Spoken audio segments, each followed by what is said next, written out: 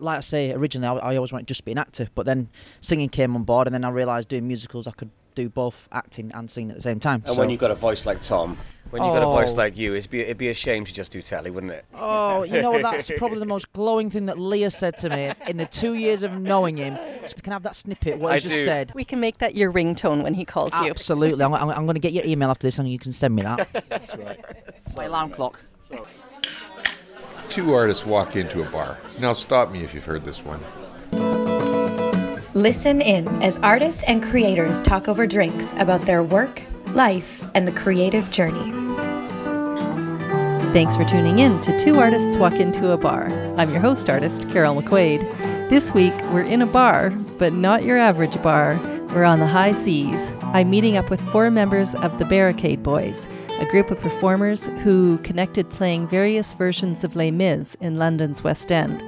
They've each had wild careers, doing everything from TV shows to being pop sensations in Poland.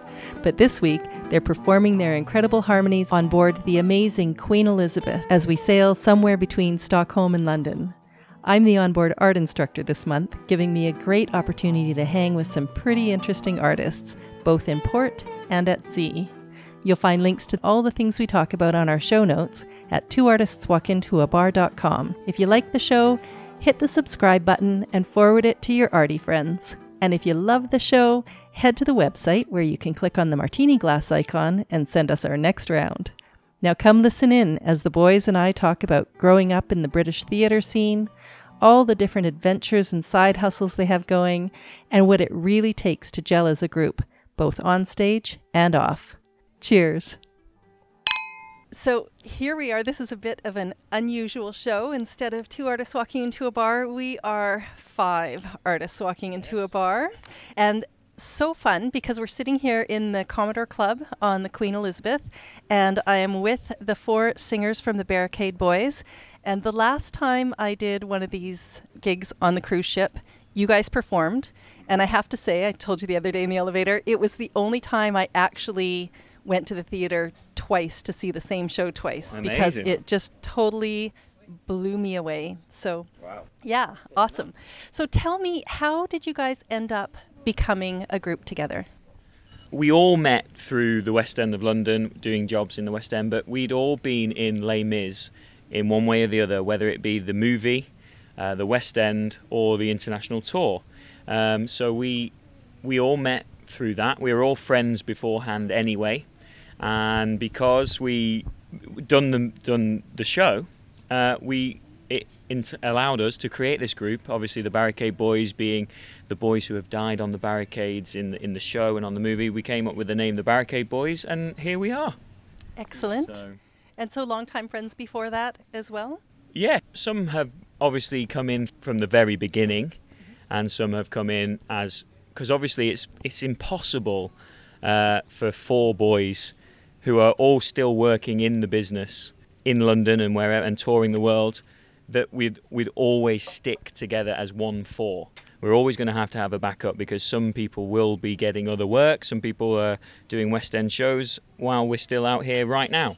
So, but no, we are all friends to begin with, and we're all friends as we go through the process, and it's actually nice to... Well, we are friends until like 4 days in on the cruise, and then we all just like, right, we need his own space now. That's it. We're early days right now, though, so we should be good. Yeah. But we'll no, it is lovely to do it and do the show with your friends as well. We all get on.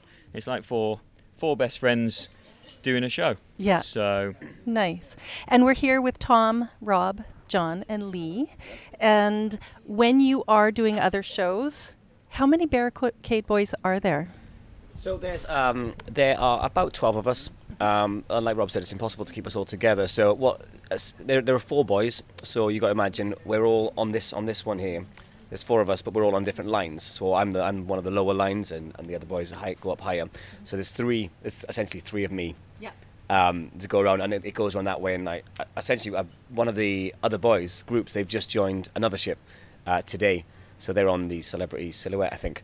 So so there's about 12 of us. We jump in and out, and it's better that way for us anyway, because it just keeps it fresh.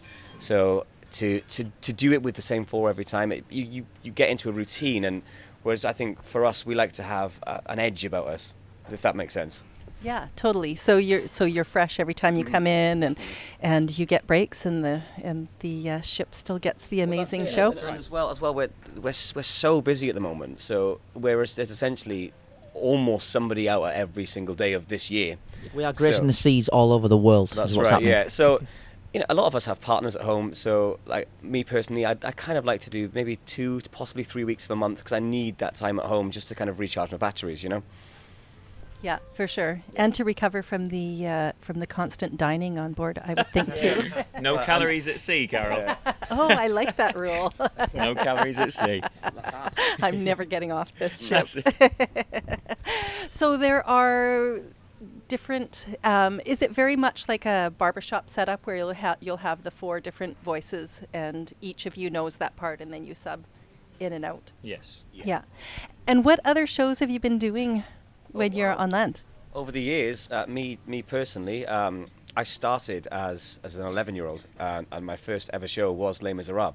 I played the street urchin Gavroche to start with, and my kind of love of theatre kind of grew from there. And from then on, I went and played Oliver in the London Palladium. Played Oliver as a child. I did the original cast of Whistles on the Wind, and then I took 3 years out to do some more training. So I went to a stage school, a theatre school, got my degree in musical theatre, and from then on, I've done. I don't know. It feels a bit embarrassing, kind of going. This is my CV. But shows I'm proud of: Mamma Mia, High School Musical, Mamma Mia movie, Book of Mormon, Thoroughly Modern Millie, Hair, and a few others. Wow, that's the full slate. I've been busy. Yeah, I've been busy. Yeah. And John, you were in the film version, were you? I wasn't actually in the film. I was in the West End version. I did work on the film version. I did a bit of behind the scenes, like a lot of the singing for all of the scenes. Unfortunately, the story of the film is I actually did audition for the film, and apparently from the casting director, there were two sets of cast for the students. There was a younger set of lads who had been cast, and then there was a slightly older set of lads who had also been penciled in to do the films. And unfortunately, I fell in the older category, and the producers and the director wanted the guys that looked a lot younger. So yeah, I was slated for one of the lead roles, and I was taken out of it because of my age. So, but that is the life, and that's the business. I was going to say that's so rare in show business that would happen. That's right. Hey. And what other shows have you worked on? Well, I started out being a telly boy. Actually, I was a TV actor for so many years. I was in a big northern drama called Waterloo Road, which was on BBC for 5 years, and then I did Holby City for a bit. Then I did a reality program called The Voice. And then theatre, because I like I say originally I always wanted to just be an actor, but then singing came on board, and then I realised doing musicals I could do both acting and singing at the same time. And so when you got a voice like Tom, when you got a voice like you, it'd be a shame to just do telly, wouldn't it? Oh, that's probably the most glowing thing that Leah said to me in the 2 years of knowing him. So can I have that snippet? What he just said, so I can listen to it every morning. I do bully Tom, unfortunately. Yeah. We can make that your ringtone when he calls you. Absolutely. I'm going to get your email after this, and you can send me that. That's right. My alarm clock. Sorry, mate. I actually, my West End, 2 shows I've done in the West End have been plays. So I did a Lewis Carroll play called Phantasmagoria, which was a one-man show. So I was lucky enough to have my debut doing that. And then from that I got another play again, which was a Charles Dickens novel called The Gentleman for Nowhere. And then I did Wind in the Willows. And then I've just luckily finished playing JFK in a brand new musical creation about the affair of JFK and Marilyn Monroe, and whether it was all what was going on is all real and the superstitions were correct, and it was just exploring all those ideas. So yeah, but while we're not doing that, we do this. Yeah. So I have to know, is it a singing JFK? Yes, it was. Yes, JFK. JFK had a lovely voice. Had a really lovely voice. That's not something you hear a lot. No. He sang quite a lot in this one as well. But it It was fine. It was a good show. We did it as best as we could. But because it's obviously when a new musical comes about, you have to workshop it for sometimes years and years and years before it can even go anywhere. And this was the very first workshop of this musical. So who knows? It might be coming back next year, maybe. Yeah. So we'll see. Yeah. And the theatre scene in London is just so rich. Do you find that there is a lot of work when you are at your level? Is it like, oh, yeah, I got this? Or is there tons of opportunity? Is it very limited? It changes. It really varies quite a lot. I mean, now we're seeing the musical theatre scene change completely with Hamilton coming out. It just creates, opens doors for different types of singers. Because I'm not really known as a legit singer in musical theatre. I heard you. I can't believe that, but go on. Well, no, I'm not compared to John, who's a fantastic legit singer. He's a one to learn from, actually. There you go, mate. There's a little compliment. You can have that snippet later. Full of compliments for each other, yeah, aren't we? But like I say, the scene's just constantly changing. So you can get 6 months where you haven't got one audition because they aren't right for you, and then all of a sudden you can get 5 within 2 weeks. I think the thing as well is there are a lot of opportunities, and there are a lot of fantastic shows that we'd all love to be in and have been in. But there's also a lot of fantastic actors out there, and there's more and more people graduating from college every year. I think the statistic is something like there's 11,000 people in the UK who graduate from some kind of performing arts college or degree or school every year. So, and there's not that many jobs available when you consider that amount of people who are joining every year compared to people who are still in it.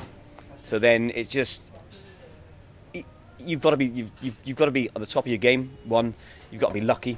Yeah. 2, you've got to be at the right place at the right time because, say you're in a contract and the job that you think you're perfect for, it just starts casting, but you've still got 6 months left on your contract. That you then can't go for it because you're not in that the yearly cast change. So there's a lot of things that kind of make it easier and also make it harder, if that makes sense. You have to be good to work with as well. Like, people want to work with people that they get on with. Oh, so yeah, obviously, that's one of the hugest things. You can be a fantastic person, but if you're not a performer or actor, but if you're not nice and agreeable with it, people, that's why we get on so well. We get people that we all get along with. We have a good time, and then it makes it more enjoyable because that comes across when you're on stage. If you're doing it with people that you get on with, and you're enjoying it, and casting directors, and directors, they all talk to each other, so they know if you're a good cast member and and you're reliable, so you're not ill or injured all the time. All these factors come into it, doesn't it? Right. Yeah. I heard you sing the other night. I was blown away. I would love for our listeners to have a little taste of what it's like to hear you. Are you guys up for a little... Should we just do like the end of Dream to Dream? And Still I Dream? Yeah. Do you want to have 2 on a mic? And Still I Dream. Yeah. There? Still I Dream. All right. 6, 7, 8. And still I dream she'll come to me,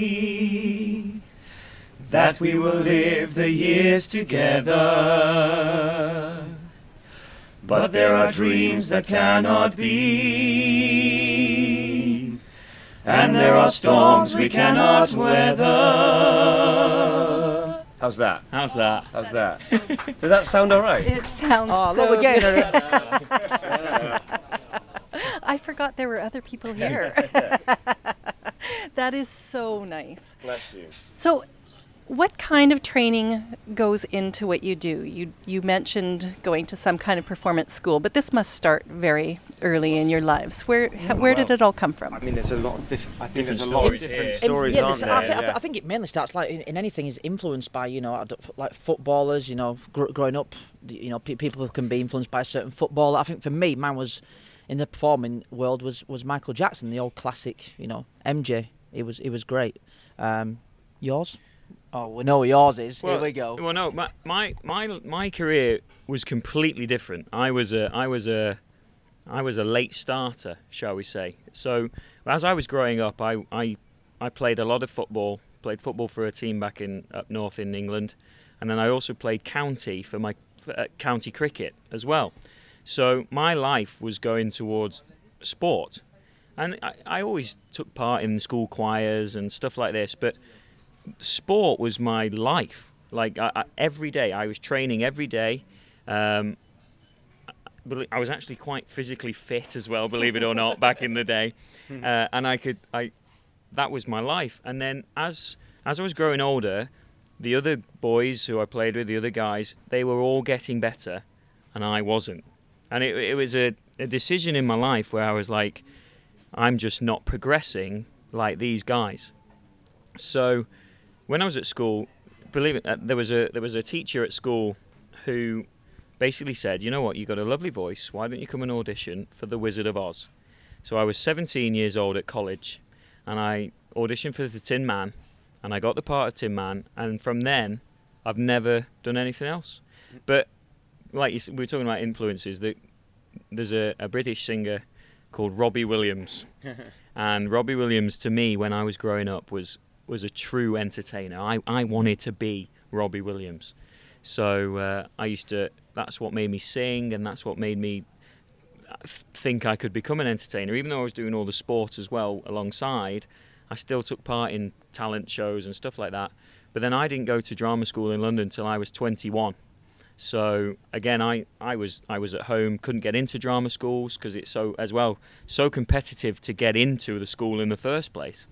It took me 3 years to actually get into a school. So I mean, it also got to a point in that third year where if I didn't get into a school, I wouldn't have even bothered again. It got to a point where I was like, you know what, it's not going to happen for me.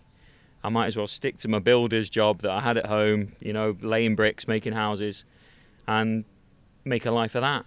And then thankfully I got into a school and trained, and my life I've been working ever since, which is nice, in this industry. So, but it's not always, if everyone is listening who thinks they're not too late to do it. I mean, I was 21 when I started doing it properly.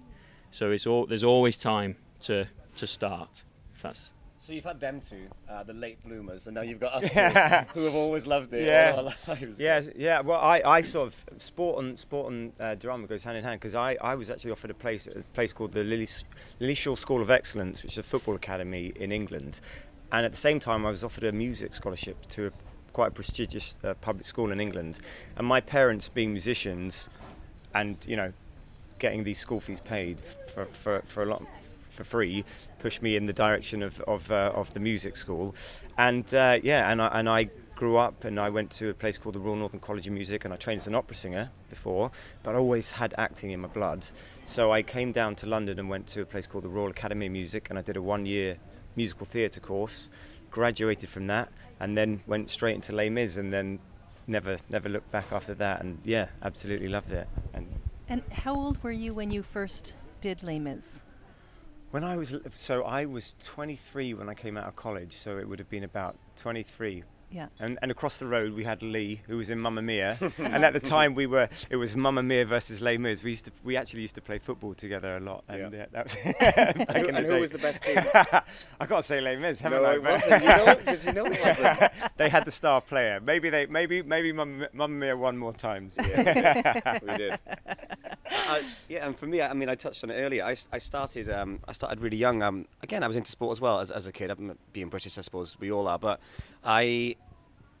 my sister did adverts and commercials, and I was about 11, and randomly I went up one day with her on the train. I'm coming from Swansea, and it's a little city in South Wales, and you have to travel up to London, which is about a 3-4 hour train journey, and it must have been a summer holiday or something. So I went up for the ride, and I went into the agency that my sister was with, and they met me and said, "Can you sing?" And I said, "I don't know."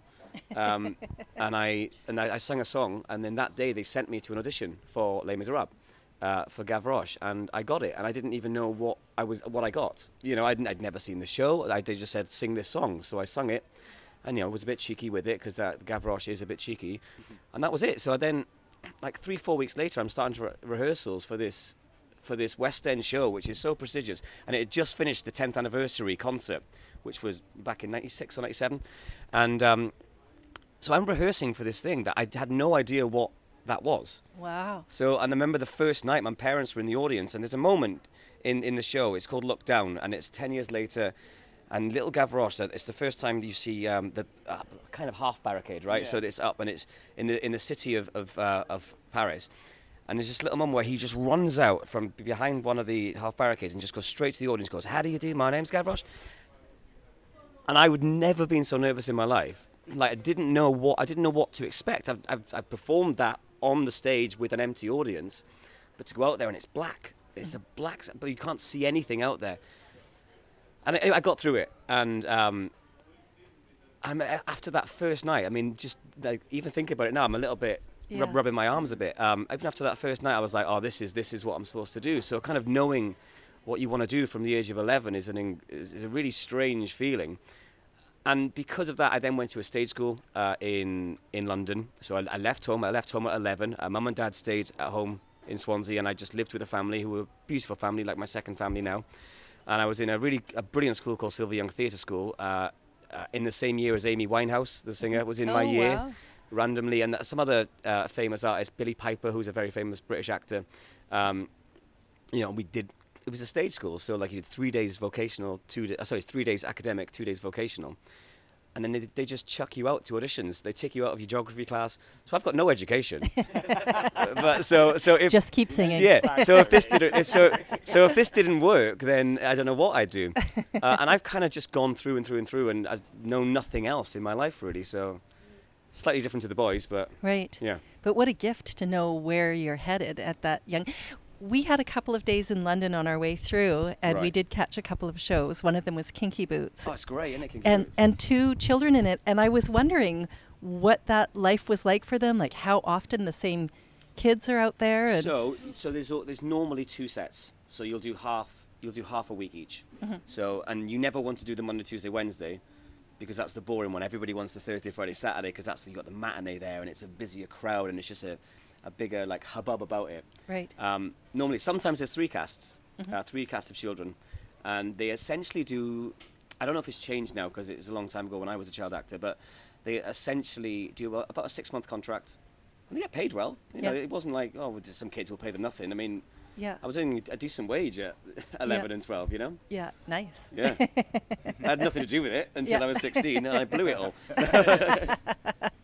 That's so unusual for a child actor, no? Yeah, right. Yeah. Macaulay. Yeah, pretty standard. Yeah. And now, there's got to be, like, you felt that rush when you were 11. You guys have been doing this for a while. You've got lots of... it sounds like you're constantly working. Mm-hmm. Do you still get that rush when you head out on stage? How does that feel? Yeah, I think adrenaline is probably that takes over you straight away, and that's what when your performance kicks in massively. I mean, you can rehearse, but when there's a live audience, you perform. Naturally, your performance just goes up 100%. So yeah, we do it for that, for the end product, which is the clapping, the people coming up to you, like on this cruise. We've had loads of people coming up to us going, we've loved your show, and that's what you do it for ultimately. And it's lucky that we can do a job where you get that sort of praise. Because I think if we went to do a normal job, like my fiancée now does a normal job, and she actually struggles with not getting a pat on the back all the time, and whereas we actually kind of like that, I think, deep down. And was she in theatre previously? Yeah. So we met in doing a show actually, and she was a choreographer, and I was playing Dick Whittington in a pantomime, and yeah, we met doing that. Yeah. I would think that transition would be really difficult. Like if you're selling retail, you don't finish the sale and people stand up and clap. It would be. I remember a boss is like in the first normal job, if you like, coming up to me at the Christmas party because I got invited, saying, "Look, Claire's great, she's great, but she just wants an arm around her, saying that she's done a good job all the time." And I said, "Well, you've got to look at it from her point of view. She's been doing an acting, performing career since she can remember, and now she's doing a normal job for the first time. So I can relate to that." Yeah.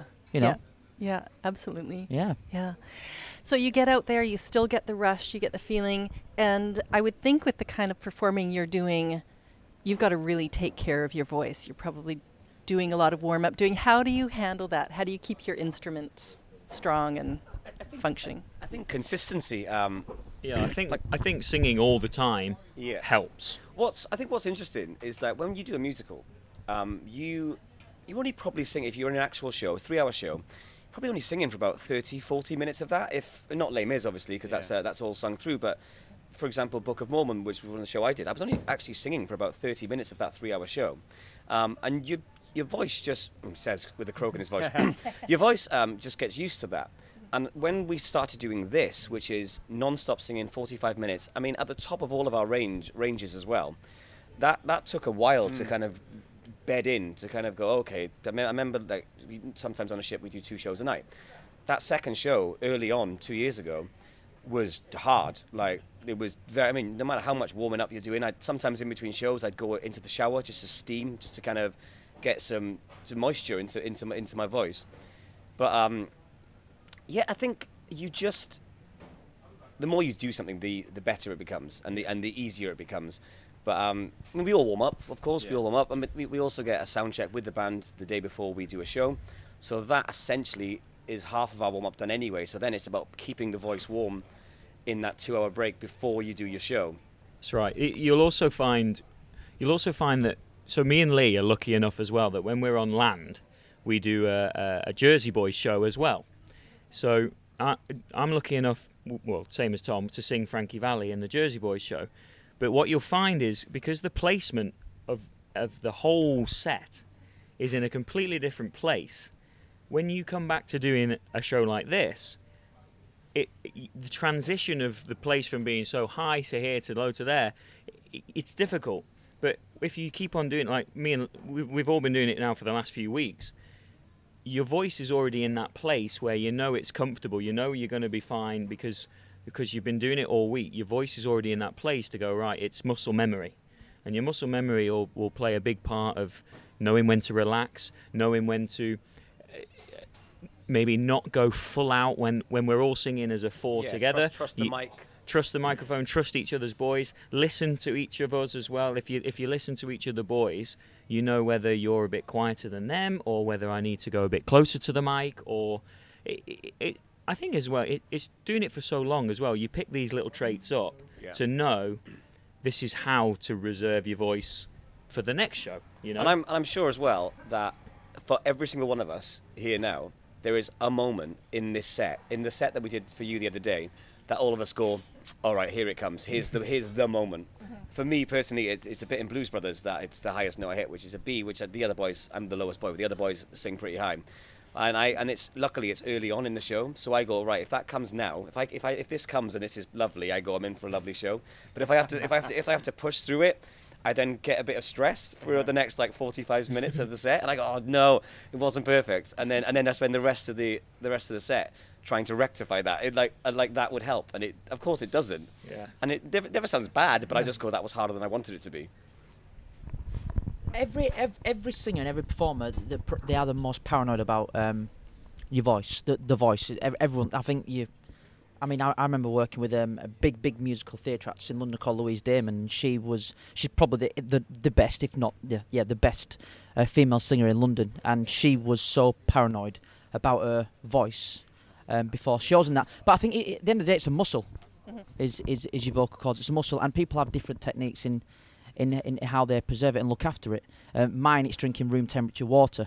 Other people, Manuka honey. You know, people just find stuff which the Leeds beer. People just find different stuff which helps them through it. Yeah. And I think a lot of it's actually psychological as well. Mm-hmm. Yeah. Yeah. Just getting in the game and yeah. Nice. Well, it works beautifully for me. I come from a musical family, but not the way you guys do it. We all, my husband likes it. After dinner, all the guitars come out. Everybody sings, and it is. When we come in? Yeah, that's right. That sounds like great, You're gonna love it. I'm gonna. Yeah. It would be great to have you. It's really, really fun, and none of us have taken it very seriously. A couple of my brothers were bar singers for a long time, but now the next generation is coming, and as they've come up, we all start. Nobody has natural talent, and you work it, and it's been fun to watch. One nephew has really taken it far, done a lot of vocal training, and when you guys sang Bohemian Rhapsody the other night, his thing is Queen, so he's a bar singer, sings all the songs you would expect, and then all of a sudden, he's drinking tea and taking care of himself, and he just nails Killer Queen and one other Queen song, and so it was a huge thrill for me to hear you guys do the Queen song, and I have never heard anybody do it the way that you did it. Like that was just doors off. Like I know how hard it is from watching him train to do that. But so hard. Like you know, we come on a ship, and the band that we work with, they get our sheet music that day, so they haven't had much time to kind of play it, to look around at it. So there's a lot of trust that goes in. But with that song in particular, if one thing goes wrong, from anyone, like from either one of us four, if one of us hits a bum note or even a piano note just goes, that's not where you want it to be, especially in the fast bit when you go into I see a little silhouette. From that moment on, it's like everyone you have to zone in, and there's been times that it's been close to just collapsing, because that's if one thing goes wrong, it will collapse, and it would be very, very embarrassing. Yeah. Really embarrassing. Yeah, I would think if the wheels come off, they're coming right off. Yeah. But it happens, does it, boys? No. It's also probably the 2 years we've been doing it. It's the only song still where you are 100% concentrating on everything you do. Oh, I personally, anyway. Yeah. The concentration is ridiculous. Just because that is again having to listen to where the band are and the rest of the boys, because if you're out of time, like Lee says, it will just go wrong. Yeah. So the concentration, I mean, that's when your face goes. I think we're quite lucky in that we in our set just before we do Bohemian Rhapsody, we sing "Bring Him Home," which is a 4-part harmony and our unique version of it. But we've just finished before we do "Bring Him Home." We've just finished Jersey Boys. And I've never thought about it this way, but I suppose it's a really good time for Bring Him Home to kind of get that moment where you go, all right, let's all settle down now. And Bring Him Home is also a difficult song to sing, but it's a calm-ish song. So kind of your adrenaline, you bring that adrenaline down, and you just kind of get yourself grounded, ready for Bohemian Rhapsody. And the first 4 notes of that, we get bell notes. It goes bing, bing, bing, bing, and once we've got them 4 notes, there is silence. That nobody ever messes around. Not that we mess around, but we have fun on stage. But that's when not the fun stops, but that's when we go, right, here we go. If this is the one that hopefully gets us through to One Day More, which is another Les Mis song which we love singing as well. Yeah, your repertoire is beautifully put together, and the physical part of your show just feels really authentic and awesome. Like it never feels staged. And how has that been to incorporate the? I mean, we all differ with regards to our movements, about how our ability in movements. But there's a saying that the guys who created the show, Scott Garnham and Simon Schofield, they say, which I love. They always say about how we portray ourselves on stage is we take the work seriously, but we don't take ourselves seriously on stage. And we try to have, we do have fun on stage. We have fun on stage, and we always say as well is that if we're having fun, then half the battle is done with the audience. You know, so like if we're having fun, an audience generally watching is having fun. It translates. Yeah. That enjoyment. But the move, like for example, Lee is a professional dancer. Lee can do 10 split leaps in a row. Andy choreographed it, so I've got 2 left feet. I did some of it. Some of it. And so Lee's obviously, for me personally as well, trying to dance and sing at the same time sometimes can be difficult. But again, that's just all rehearsal. Rubbing your belly and tapping your head. It is. For me anyway. I think as well with the choreography, like we don't want that to be more important than the vocal. Yes. So there's a saying that I quite like is with regards to dance, don't make it big, make it important, if that makes sense. So instead of doing a triple pirouette, for example, when you could just do a step turn step that everybody can do that looks neat, and it's about being precise. Yes, right. Neat. You're only as good as your weakest link, Rob, right? Yeah, absolutely, that's right. There'll be no pointing here, boys. So I found myself wondering, as I was watching the show the other night, if any of you are pursuing outside music interests as well, if we have any songwriters or sort of anybody's performing a different type of music. Yeah, I mean, I gig with my acoustic guitar and I write and stuff. Yeah. Which is nice because I get paid for it again, and people can hear some of my music. So that's always nice, and it's always personal to you as well. From if you write, yeah, that's nice. Again, I'm sorry, it's quite a long story, but I like those. I'm lucky enough that I write pop music for Polish pop stars. I know that sounds very strange and ridiculous, but my housemate at home is very famous in the Polish pop world. Teenage girl fans and that kind of era of the Justin Bieber era. And I wrote a song for him. We went over to perform it at a festival in Poland, and a label basically came to me and said, "Who wrote this song?" And I said, "Me," and they said, "We'll have it. We'll buy it." Wow. And so I said, "All right." But I made a deal with them, and basically they're going to buy it for their huge superstar over there, Sylwia Shibish, who is a big superstar, and she took it, she bought it, and I made a deal that I said, you can have it as long as David, my housemate, can duet with you on it, so that when you release it, he's still attached to the song. And they did, and we reached Christmas number 14 in the Polish charts. So that's a completely different branch of what I do as well, because now I'm attached to that label, that over there, my music label in Poland, and if ever they have a variety of different acts, and if they need a song written in English, and they want to release a track in English, they'll ring me and say, can I have a ballad in English that Jeremy can sing or Arta can sing, and I'll write it, send it over. If they don't like it, they don't like it. But majority of the time I get the gig and send it over, and they take it. I'm going to learn Polish now. Yeah. And when me and you're going to be number one. That's right. But I've been lucky enough to go over there and sing to arenas. Because I did Warsaw Arena in front of 12,000 people singing my song. Wow. And having 12,000 people sing my song back, it was just the most unbelievable experience I've ever had. As much as this life is amazing and performing and all that, the fact people know your song is just a phenomenon. Just one last thing, there was a friend of ours came over from Russia. She was in the Moscow Ballet, and she came over from New Year, and she came over. We had a gig that evening. I played piano, so I was playing piano for David. We sang the song, and she'd heard it.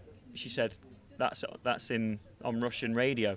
And she said she heard it in the cab and all that, and it's on Russian radio over there. And you just forget how far it goes, because, well, I'm just living my life doing this, and songs are all over the place, and it's just lovely to know that that's there as well. Yeah. So it's amazing. Wow. So you never know where things will go. Oh, That is a beautiful story. Yeah. Very cool. Thank you. Yeah. How about you guys? You're fully focused on the... Yeah. No, me. I'm one of the few boys in the group who I've stopped auditioning for shows. I'm focused on what this is at the moment, and I'm really enjoying it. Like I wasn't sure how much I would enjoy playing myself on stage, if that makes sense. That's a really strange thing, and a lot of our actor mates who are in shows, they struggle with that. That could be the best actor in the world on stage, and you got so much character, you've got so much of this, and you put them on stage and say, right, now just talk and be yourself, and they crumble. So, and I wasn't sure if I could do that, and when I realized that I was okay at it, I thought, yeah, I like this, and also I reeled off some of my CV earlier. I don't need to do that anymore. Like I quite like being in charge of my own destiny, if that makes sense, and not relying on a casting director or a director to decide that I'm good enough, when I think what I do is enough. I still work as an actor. I just finished 5 months in Germany playing the lead in Jekyll and Hyde, but I'm very much like, I do like to have the character to hide behind. I love that. I love that.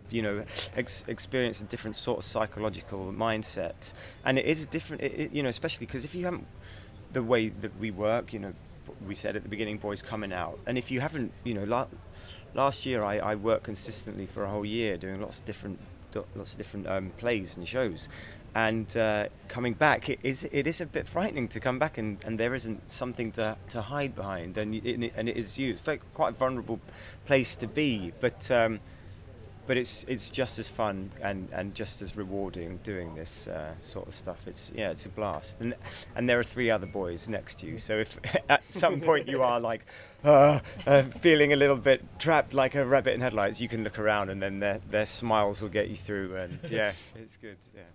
No, we don't. We don't smile at you. No, they don't actually. We say, "What are you doing, They John?" revel in it. They revel in it. We're looking at you, shaking our head, going, "I can't take it. I don't know it either, mate." Well, from somebody sitting 5 rows back, it just totally works. It is a thing of beauty, and watching the interplay, seeing your characters and how you are 4 individuals, and it all comes across, and it's completely engaging, and I absolutely loved it. Yeah, come to Canada. We'll love to. Somebody out there listening will. So you've been asking us questions all this interview. We've got a question for you. Who is your favourite? Who is your? No, I'm joking. I was just about to answer. Well, you're all incredibly talented, so I couldn't even begin. So I am just going to throw this out there. Didn't give you any time to prep, but the show is called 2 Artists Walk Into a Bar. A lot of times somebody will come up with a punchline for me at the end. I don't expect that at this late date. But is there a funny story or something that kind of typically happens to you guys when you are touring? I would love to hear a little. I've got a funny story from Les Mis, actually. Oh, yeah. So when I was in it, things happen where in every show that we forget our lines. And there's a great scene where Valjean and Javert are having a fight in the middle of the show. And the character Valjean sings, "I am warning you, Javert. I'm a stronger man by far. There is power in me, yet my race is not yet won."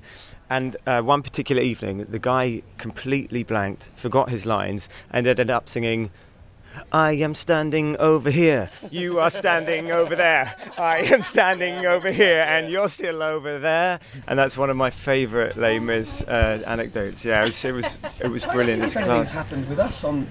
I mean, I'm sure there's been loads. Brad's left his passport at home once. Oh yeah, we've had boys. Yeah, stuck in England. We got to the airport and he left his passport, and we all flew without him. We had to do the show, just 3 of us, not 4 of us. It was only a welcome aboard. Plus we had to do 3 numbers, and just on stage going there, and we made sure like put that 4th mic there, put the 4th mic there. And we were like, "Ladies and gentlemen, I know that there's a 4th mic there, but he forgot his passport, so he will be here for the show in 2 or 3 days." There was an experience on the Norwegian cruise line. On the Getaway, I think it was, right. And we, believe it or not, we were doing our 9th show of the week because we'd gone down so well that they just kept adding shows. So by the 9th show, we were like, I don't quite know which set we're doing, which song we're doing. Yeah. And we came to Bring Him Home. Now, Bring Him Home, we make a lovely speech. About how the soldiers and all that are protecting us at the moment. Yeah, we dedicated it to the troops, essentially. And Lee was doing the speech. It was all lovely. Got the round of applause. And Lee went, "Ladies and gentlemen, thank you so much. This is One Day More. Bring him home." Bring him home." It's really he'd got the wrong song completely. But then the whole crowd just turned into hysterics for some reason, and we literally were just like, "I'm so sorry." But I think it was just that it's the one moment that you're being sincere. You're like honest, and we would have to dedicate this to them, that they're fighting, and they're so that we can enjoy these beautiful moments like this. So this is 100% for them. This is One Day More. And then the wrong song. Yeah. Bring him home. Bring him home. It's Bring Him Home. Sorry. So that was, but. We don't generally get a lot of mistakes, do we? Not really. I mean, I think we've been doing it enough now that we kind of know where we're at with it. I mean, sure, probably every single show there's a thing that will come off and go, "Oh, you buggered that up," or something, you know. But no, I think we're in quite a decent shape at the minute. Yeah. Yay. Famous last words, And for people who want to hear more of your music, is there some place, do they have to just book a ticket and get on a ship, or is there some place online where they can... I think it's just barricadeboys.com. You can find us on Twitter, @barricadeboys, on Instagram, @barricadeboys, Facebook, @barricadeboys. Find us through there and just keep up to date with anything that's going on. Yeah. I know we want to. I think It's all posted on there. We're doing an American tour at some point next year, and then we've got another UK tour planned soon. We do a lot of theatre gigs around the country, as well as doing the ships as well. So if you just get online, search us out, and it'll all be on there. Perfect. Well, I totally look forward to the next time I encounter you guys on the high seas or wherever else it might be. So, Brilliant, thank you. Tom, Rob, I really John enjoyed Lee, it. Yeah. This has been really fun. I loved the show. Loved having a chance to talk with you guys. Thank you. Thanks. Cheers. Cheers.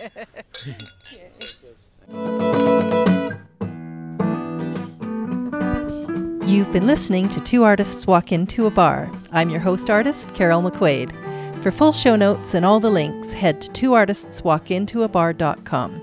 If you liked the episode, remember to subscribe, sign up for updates, and leave us a review. And if you loved the episode, head to twoartistswalkintoabar.com and buy us our next round. Cheers.